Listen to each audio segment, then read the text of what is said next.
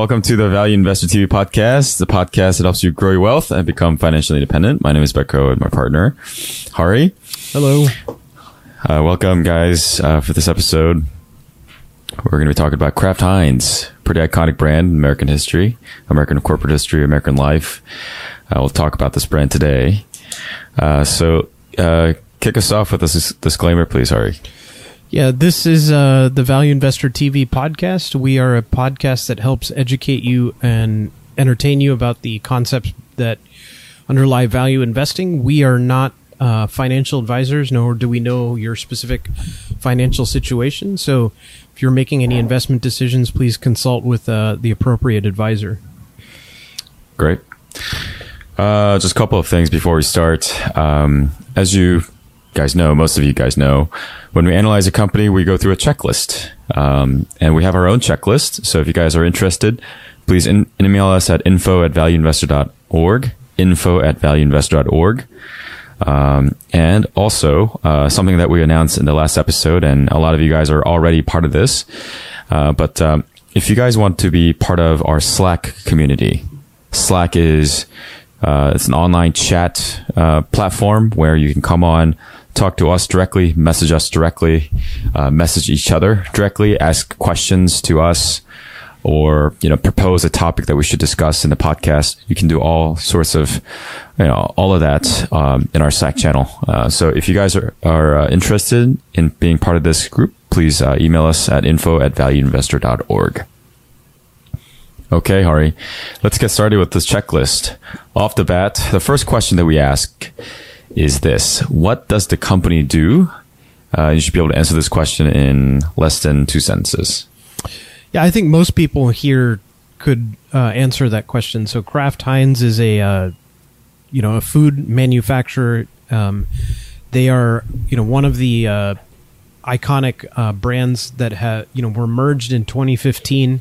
A merger between Kraft and Heinz food. So the maker of ketchup, like Heinz ketchup, and Kraft cheese and various other products, merged together to make a giant food conglomerate.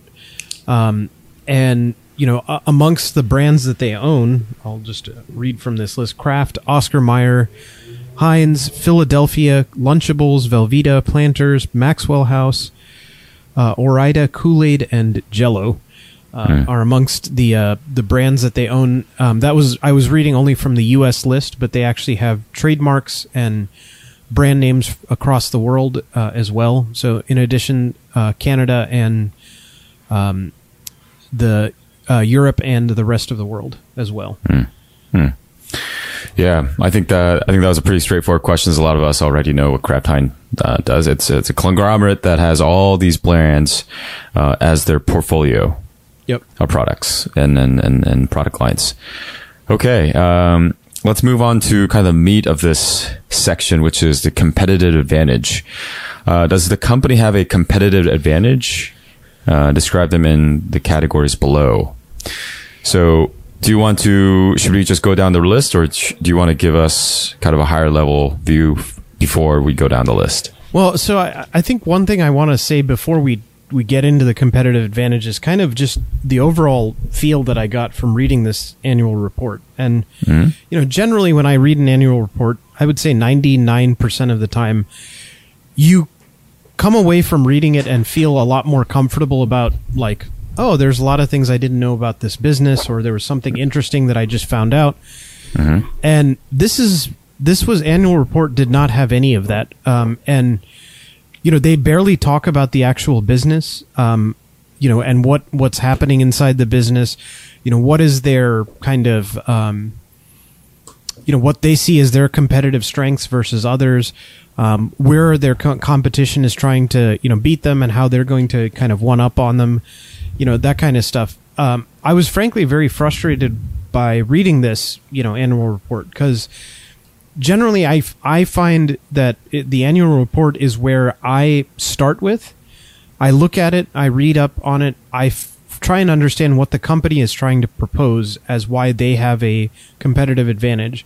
And then I go and look at, the conference calls and, quarterly reports and other things. And I just stopped after the annual report because this was just tiresome to read. Frankly, there was nothing there that I just kind of explained the business or made me understand, how the food distribution works or anything like that. They didn't mention, the competition from, and where it comes from. So, I got some details there, but, I never felt comfortable with after reading this to say I would move on to an annual report. Right. And so I would actually stop my analysis right here. Right. I've read a little bit and, I think it's not, all of you out there who are listening and are paying attention to companies, you don't have time to read 1,000 annual reports a year, right? So when you run into something like this, you kind of just want to stop and say, okay, I'll move on to the next thing, right? And that's where I felt like with this one is I put in my, hour and a half reading this, taking notes, trying to get a handle on it, and I just didn't get anywhere with it. So there was almost, most of the time when I find a good company, I get excited. I want to read up on it. I want to learn more about it. And I just didn't feel that. So, short answer here is competitive advantage. I'm going to do my best. I just didn't get a good feel from doing this. And, that is unfortunate because I don't want this to be a wasted episode because I do think there's some value for you guys to what we're going to talk about. But so we'll go through that here. Yeah, let's go through that. We'll go through this list, but I think this is important to highlight here. You mentioned that this is as all of us, most of us who are listening to the podcast are retail investors, and we don't do this professionally. We only have so much time at our hand to look at companies on our downtime, right? So if you run into a problem like this where, it's a well-known company, a lot of people understand what they do at least at a high level, and you dig deep into what they're trying to do through 10K and, quarter reports, annual reports, which is kind of what you have, right? You don't have anything else but that most of the time to rely on to understand the business. And that's, that's where you should be going. But if that source turns out to be very, very difficult to read into, like the one that you're experiencing now, Hari, I think it's worth mentioning that, at that point, it might just be that it's not your problem. It is the problem it's a problem with the report, Kraft Heinz report. So I think it's important to highlight that. So thank you for bringing that out, Hari. But let's move forward in discussing some of the competitive advantages here, Hari. So could you describe to us, is there any, let's go down the list. Is there any brand competitive advantage here? Yeah, I think that's, definitely the case. Everyone has heard of Kraft macaroni and cheese and Velveeta and, Oscar Mayer and, Heinz ketchup and so on. These are all well-known brands, many of them, 100 years old. And have been in, I grew up eating Kraft mac and cheese and, that kind of stuff it's very well known, right? So the brand there has a lot of mind share, as it were. But I think there is some level of it where that brand is not necessarily as strong as people would like it to be, right? I think when you look at the Kraft brand, I can go now to the grocery store and get lots of different types of macaroni and cheese. And, is it worth a price premium to buy Kraft mac and cheese? Well, probably not. I mean, the private store brand, Costco brand or, Safeway or whatever store, grocery store you have near you, makes equivalent mac and cheese. So buying Kraft versus them, it doesn't necessarily carry a huge weight, Yeah. I think Well, go ahead. Go ahead, Hari. Well, so I think there is the brand is really the only moat that I would see here. Because when we go down this list, what we're going to find is it it is the only thing that you will find with these food manufacturers, and business, tastes have changed in the way consumers think, right? So, I know I'm answering the next question on the checklist as well, but so I think just to sum it up, it's the brand is really the strength of their advantage right now. Yeah, I mean, you mentioned kind of the downside of the brand. Maybe some of the weak points of the brand competitive advantage, the fact that consumers have changing behaviors all the time, and there are all these competitors coming in with their own brand competitive advantage, right? Kraft is not the only player out there. They've got thousands of others. Yep. Which is probably true, but it is kind of in contrast to, this is something we didn't talk about, but Kraft Heinz is, I would say, kind of famously known for the fact that they're one of the portfolio companies of Berkshire, right? Yep. And so the bread and butter Berkshire play is a kind of a brand sort of moat, where you have brand like Coca-Cola. I think Coca-Cola is a good example of how Warren Buffett or the team, makes their decisions. Like Warren Buffett thinks Coca-Cola is this kind of prime example of how brand moat can really strengthen its business. And in that light, how do you see that versus something like Kraft Heinz, where you posit that there is a brand, but yet it is not strong? Yeah, I think the best example, excuse me, of this is kind of like Campbell's soup, right? So for the longest time, Campbell's soup was considered, one of those unbreachable brand things. When you bought soup, you bought Campbell's soup.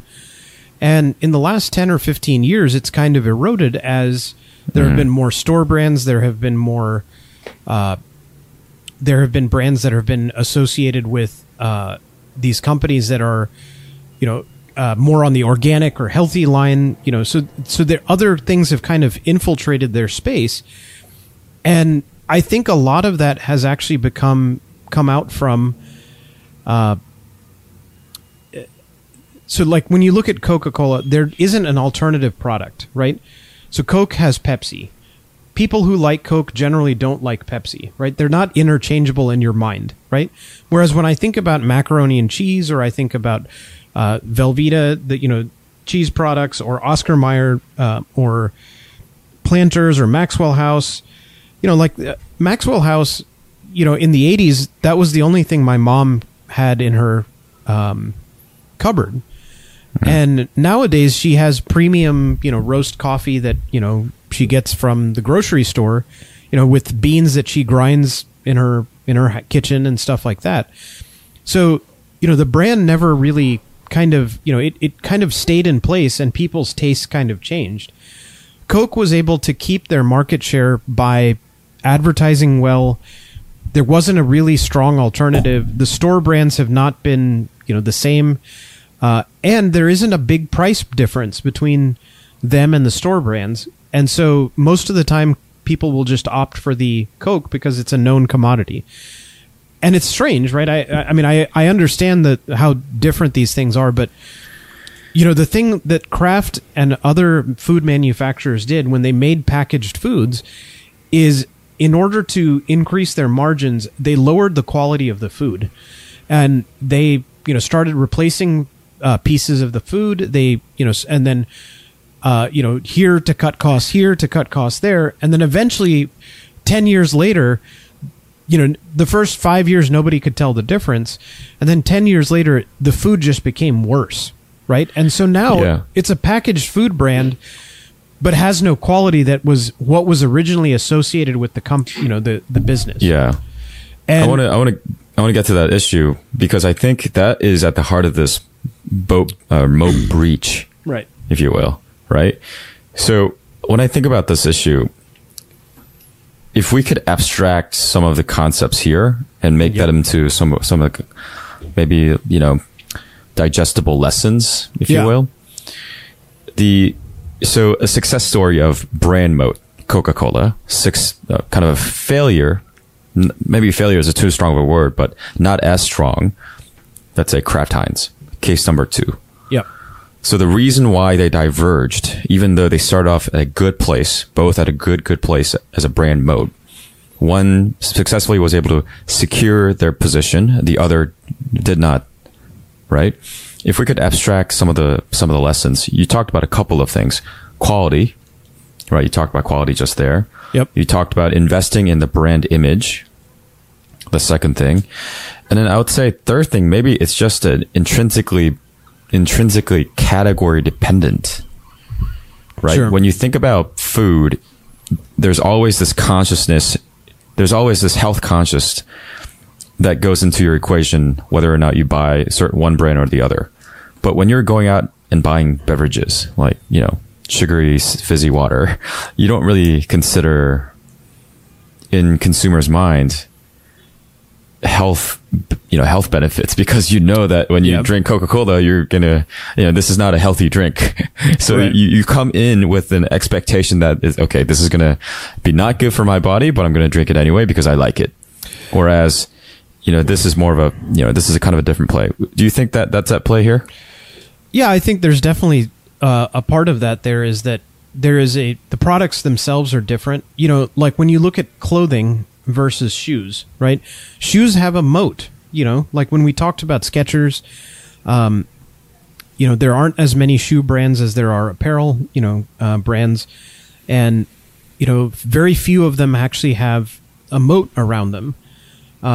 The clothing versus shoes, food and drink are kind of in different categories, right? You look at brands that have longer staying power. Alcohol drinks seem to have a longer staying power than, food. And I think it's because food has become a lot more commoditized, and you have smaller subgroups of the population that, used to be in the middle class and now have moved up in the world. I mean, I grew up in a solidly middle class family. We had a lot of the brands that were listed, that I listed earlier. And then as we have, I've gotten more, wealthier and moved up in the socioeconomic spectrum, I've purchased less of that, right? And, America has a smaller middle class than they used to in the 80s. And then I think there's another component to this. So, tastes have changed, but I think but I still drink, Coke, right? That didn't change, right? Yeah. But there's something that's also interesting to me about this is a lot of these brands are kind of rolled up, right? They were standalone businesses that were bought by Kraft. They were brought under the Kraft label or the Heinz label. And then they kind of, what made them good in the first place was the quality, the value, the taste, all of the things that they slowly beat out of the company, right? And so the people who were originally running it and were, focused on coffee or focused on Lunchables or focused on, the dairy market, had a, closer eye to the ground than when you're a conglomerate, right? And so as a conglomerate, what you're trying to do is say economies of scale. The more businesses I have under one brand, I can decrease the food distribution costs. I can have warehousing that makes me closer to all my suppliers and so on, right? But I think the biggest problem that you have with conglomerates is as they start acquiring these businesses, the individual businesses lose the driving force that made them good in the first place, right? The reason that you bought a good business is it was run by people who knew that business well, and they had no other obligations other than that business. Now they're brought up and they are, the investment that may be made to improve the quality is not just at the brand level, it's above the brand level. And that person may say, I don't want to put in more money. Sales are looking good. Let's try and find as many ways to cut costs and cut corners, right? And so they build up the following, and then the following kind of has this hangover effect for several years, where they just, out of habit go and buy this, and then suddenly one day they wake up and like, wow, this food is really not that good, and they go to a friend's house and they say, oh, where's this macaroni and cheese is like so much better? Where is it from? And it's this brand or that brand, and suddenly they're no longer a Kraft, shopper, right? And that's kind of how it happens. And I think we're in the late stages of that for Kraft. Yeah. And want to emphasize this point again. I think you brought up a really good point about, when these smaller brands focus on quality and that's how they start, and then they reach some point in their market share, it's noticed by the big whale and they basically gobble it up. And then once they're in the mothership, they no longer have that disciplined focus on quality, and they kind of lose out on that. And that has, obviously direct impact to the brand image and the brand recognition and the marketplace. Absolutely. But I want to point out this very interesting divergence between food and like Coke, because I think there is a inherently different type of consumer behavior that's at play, which is, for food, people are getting more conscious about what they consume, this kind of organic movement. People are buying more, healthy things, whereas, soda, is, you go into it with that expectation. So that sort of, that sort of kind of relentless focus on quality isn't so much warranted in that space, because, Coca-Cola all they had to do is just stick with their recipe, and they did exactly that, and they're now, wildly successful. And so I just want to highlight that there's a big difference between food and this soda category.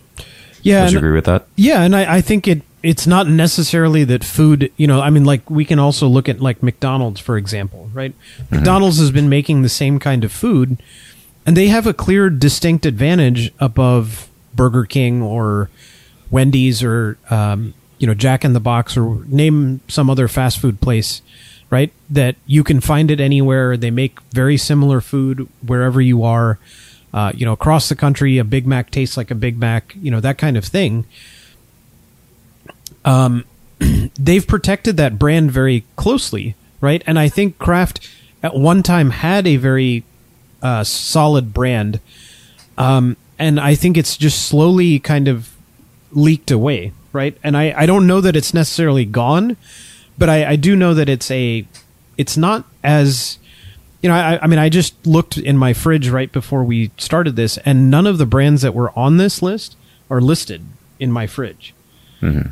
And if I go to the store and I find ham, I don't really care if it's Oscar Mayer or, some other brand or, whatever. I'm not paying attention to that anymore. And if I go and get macaroni and cheese, the mac and cheese that we have for our kids is not Kraft, right? So, a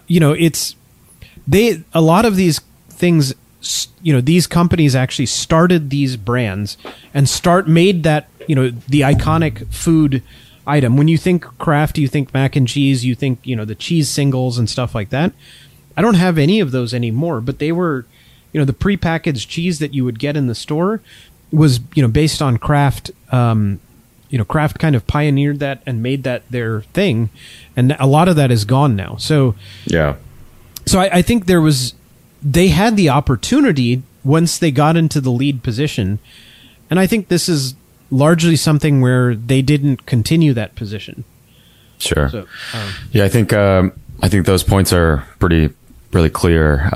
Quality, not maintaining the quality, which translates into kind of eroding brand competitive advantage.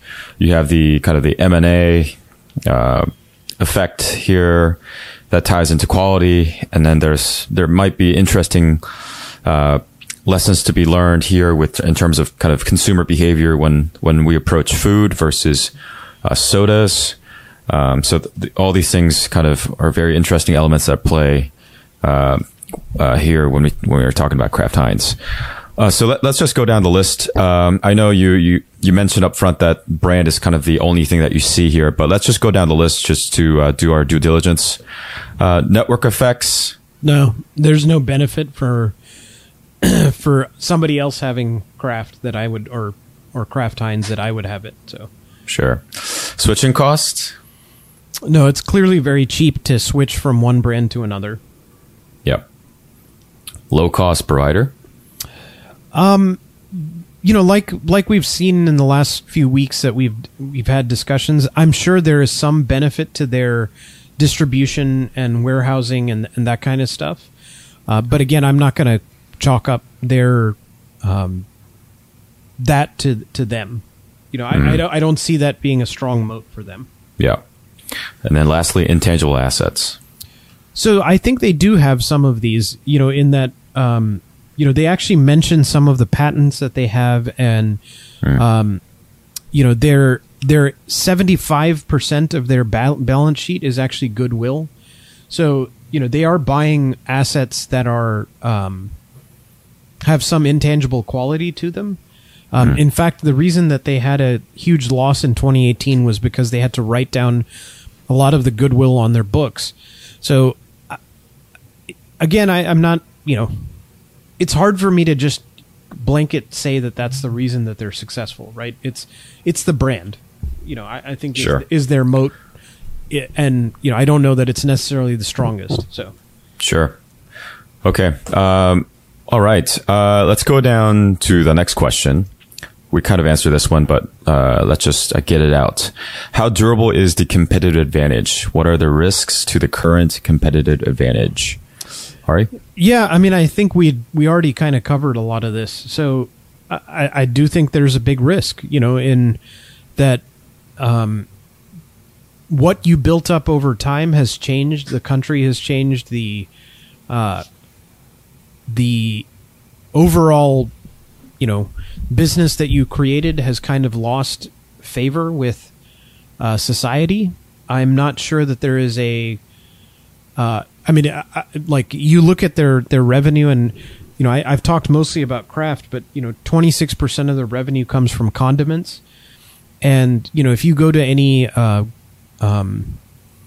fast food restaurant, it's a Heinz ketchup. That's the kind of ketchup you see at barbecues and picnics and stuff like that you go to at at schools and churches and stuff like that. So yeah, they have a lot of entrenched contracts. So maybe there is some, switching cost for, if you have a large business like McDonald's or something like that you would sign longer term contracts. But again, I think all of this is under, at risk, right? As we move forward with, they really have to keep up, right? I think is the big story here. Yeah. Just just digging up some numbers here, just for the context, some color on Kraft Heinz. Their market cap is about $40 billion, doing sales of $26 billion. Right, Hari? About $26 billion in 2018. Yeah, 26, and it's been flat for 3 years now. Yeah. So that's kind of the ballpark we're looking at here. So a market cap of $40 billion, and then total revenue of $26 billion. We'll talk more about the details in the next episode, and a little bit here and a little bit in this episode. Okay, let's move on. What is the company's long-term prospects and runway for growth? So I don't see that. They haven't grown in 3 years. So revenue is kind of has been flat for several years now, and I find it hard to imagine that there's going to be a long runway for growth here.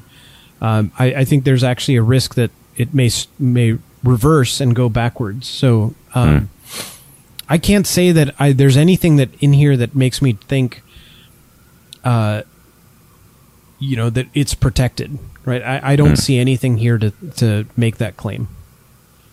Yeah, this is really interesting. Do you think that it's when companies have year to year for several years flat revenue, there's something bigger at play, which might be that the company's going through a kind of pivotal moment in their life cycle of corporation? Yeah, I think, one thing that's going to happen to them is, as with a lot of businesses, during a recession, things kind of change, right? And people would say, well, Kraft is kind of a staples business when, when the times get tough, people kind of revert to the cheaper foods, that kind of stuff. I don't know what's going to happen to them, right? I don't have a whole lot of insight into this business. I think that it's very hard for me to say that there is a good runway for this company, that they have a moat they'll fall back on. And frankly, the things that the brands that they have, I remember I was looking at this list while you were talking, and I remember advertisements for almost all of them as a kid, and I can't remember any of them now. Mm-hmm. I remember all the Kraft mac and cheese. It's the cheesiest, and all of these things that they used to do, and all of that's gone. Right? My kids don't hear all of that stuff. I don't remember any ketchup ads from Heinz. I'm really struggling to remember actually a lot of these. So. Yeah. I think what's happening is over time, the mind share kind of just slowly leaks, right? And, people who are older and, older generations remember it, and they just kind of, their shopping habits don't change. And then, like my parents, that's kind of how they shop. And then as newer, generations get to adulthood and so forth, they just don't adopt this going forward. And so... Yeah. It seems like, it's as we talked about, kind of long-term prospects, runway for growth seems pretty minimal. But I want to bring this point up because I think a lot of corporations point to this and say, okay, this is going to be the next source of growth. And, a lot of times that's, it's kind of an easy way to sell yourself as a growth company, even though they might have reached a peak. And that is China and the emerging market. What is your assessment of that here? Yeah, so their rest of the world only grew at about 5%, while the other business lines kind of shrunk. So I don't know that they have any special insight into China. And I mean, I don't know enough about the Chinese consumer to know what they're really buying. I just don't see what they've already penetrated is kind of what it is, right? And so if they're growing there, then they're offsetting losses here in the U.S. and Canada, right? And I think one thing that may help kind of elucidate where their market is 22% of their sales actually in the U.S. come from Walmart, and so that kind of tells you that almost a quarter of their sales are coming from the typical Walmart consumer is going to be buying. The prepackaged foods, that kind of stuff that Kraft and Heinz would sell, which makes sense, right? I think, we're not talking about high-end food that, wealthier people would buy, right? These are foods that are kind of staples, but even in that segment, there's a lot more options that are available to people now. And I mean, the thing that frustrated me about this annual report is they didn't even mention that kind of stuff. Like the competition section, they said e-commerce is a problem, large format discounting is a problem, and private labels. But they didn't really go into any specifics. And they didn't really mention who is eating their lunch or why is it, where is it being replaced, that kind of stuff. Yeah. I just didn't see that. And so as much as I liked... or as much as I understand this, I mean, everybody here eats food, right? It was hard for me to see, foreign markets being a, savior for this company when they can't protect their domestic turf, right? Sure. Yeah, that's an interesting take. It's certainly a valid one, I think.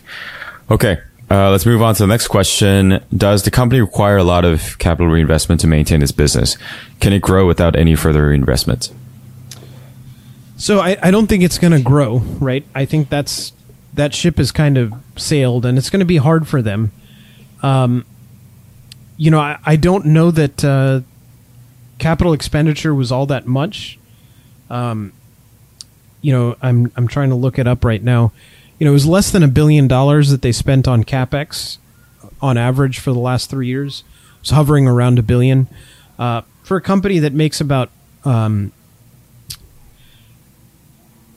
about $3 to $4 billion in $2.5 billion from net cash flow from operations.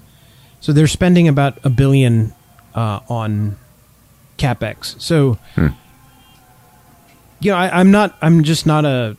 there's not a whole lot here that excites me about their growth prospects and being able to grow without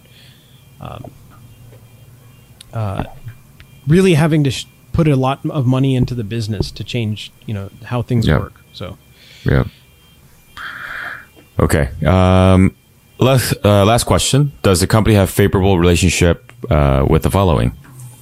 I guess let's ask the other question, which is, does the company have non-favorable relationships with the following? Is there any red flags that you see here, either with customers, suppliers, employees, regulators, community? I think this question is kind of inconsequential, given that the main piece of this segment is really talking about competitive advantage, but we should go through this anyway. Yeah, I mean, I think we'd already mentioned 22% of their sales in the U.S. come from Walmart. 5 of their largest accounts cover 49% of their sales in the U.S. And 71% in Canada. But it's much lower in Europe at only 26%. So, I think that's the biggest risk to them is honestly the... they are somewhat dependent on, since they don't have their own stores, they are dependent on pleasing their retailer like Walmart or Costco or so on.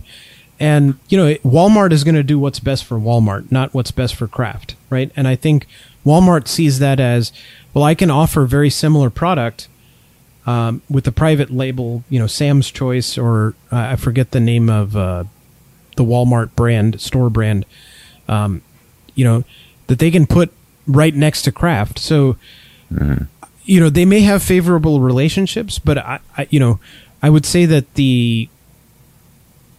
I don't see any unfavorable relationships, but I also don't see that relationship even matters to Walmart, right? In some ways. Yeah, I mean, from Walmart perspective or any retailer perspective, right? Yeah. They're trying to just squeeze. Walmart is kind of notorious for this, right? Yeah. They have all the scale in the world. They're forcing suppliers to, if you want to work with Walmart, basically, your margins are going to be, very, very slim because they're going to force you to provide to them the cheapest option possible. And then they're going to, add on a little markup. And then, that's what they keep. But, from their perspective, it is to source products at lowest cost possible. Yeah. So, yeah. Okay. So no red flags, some red flags here, in terms of the customer, but nothing that you can see in terms of regulators, employees, suppliers. No, not really. I mean, they have so many employees, 38,000, and they're all over the world. I don't know that a union or a strike would really affect them too much. So I'm not too concerned. Okay. Yeah. Okay. Sounds good. Any more comments before we close out this episode, Hari? I think we talked about quite a bit about, the competitive advantage, the brand, or the lack thereof. We talked about kind of why that might be. We covered kind of the quality aspect of this, the M&A, and the lack of marketing that we've been seeing from them. Anything else you want to add here before we close out this episode, Hari? No, I think we'll kind of close up here and then kind of talk about some of the valuation aspects and things like that, management, in the next episode. Great. All right. Thank you guys for joining us. Again, we're going down a checklist. So if you guys don't have access to the checklist, please email us at info@valueinvestor.org. And if you want to join our Slack channel, please send us an email at info@valueinvestor.org as well. Again, Slack channel is a place where all of our listeners can gather and message us directly, talk to each other directly, and post interesting articles and make suggestions on what we should cover in the next podcast. So please do send us an email. All right, guys. Thank you so much for tuning in. We'll see you in the next episode. Thanks.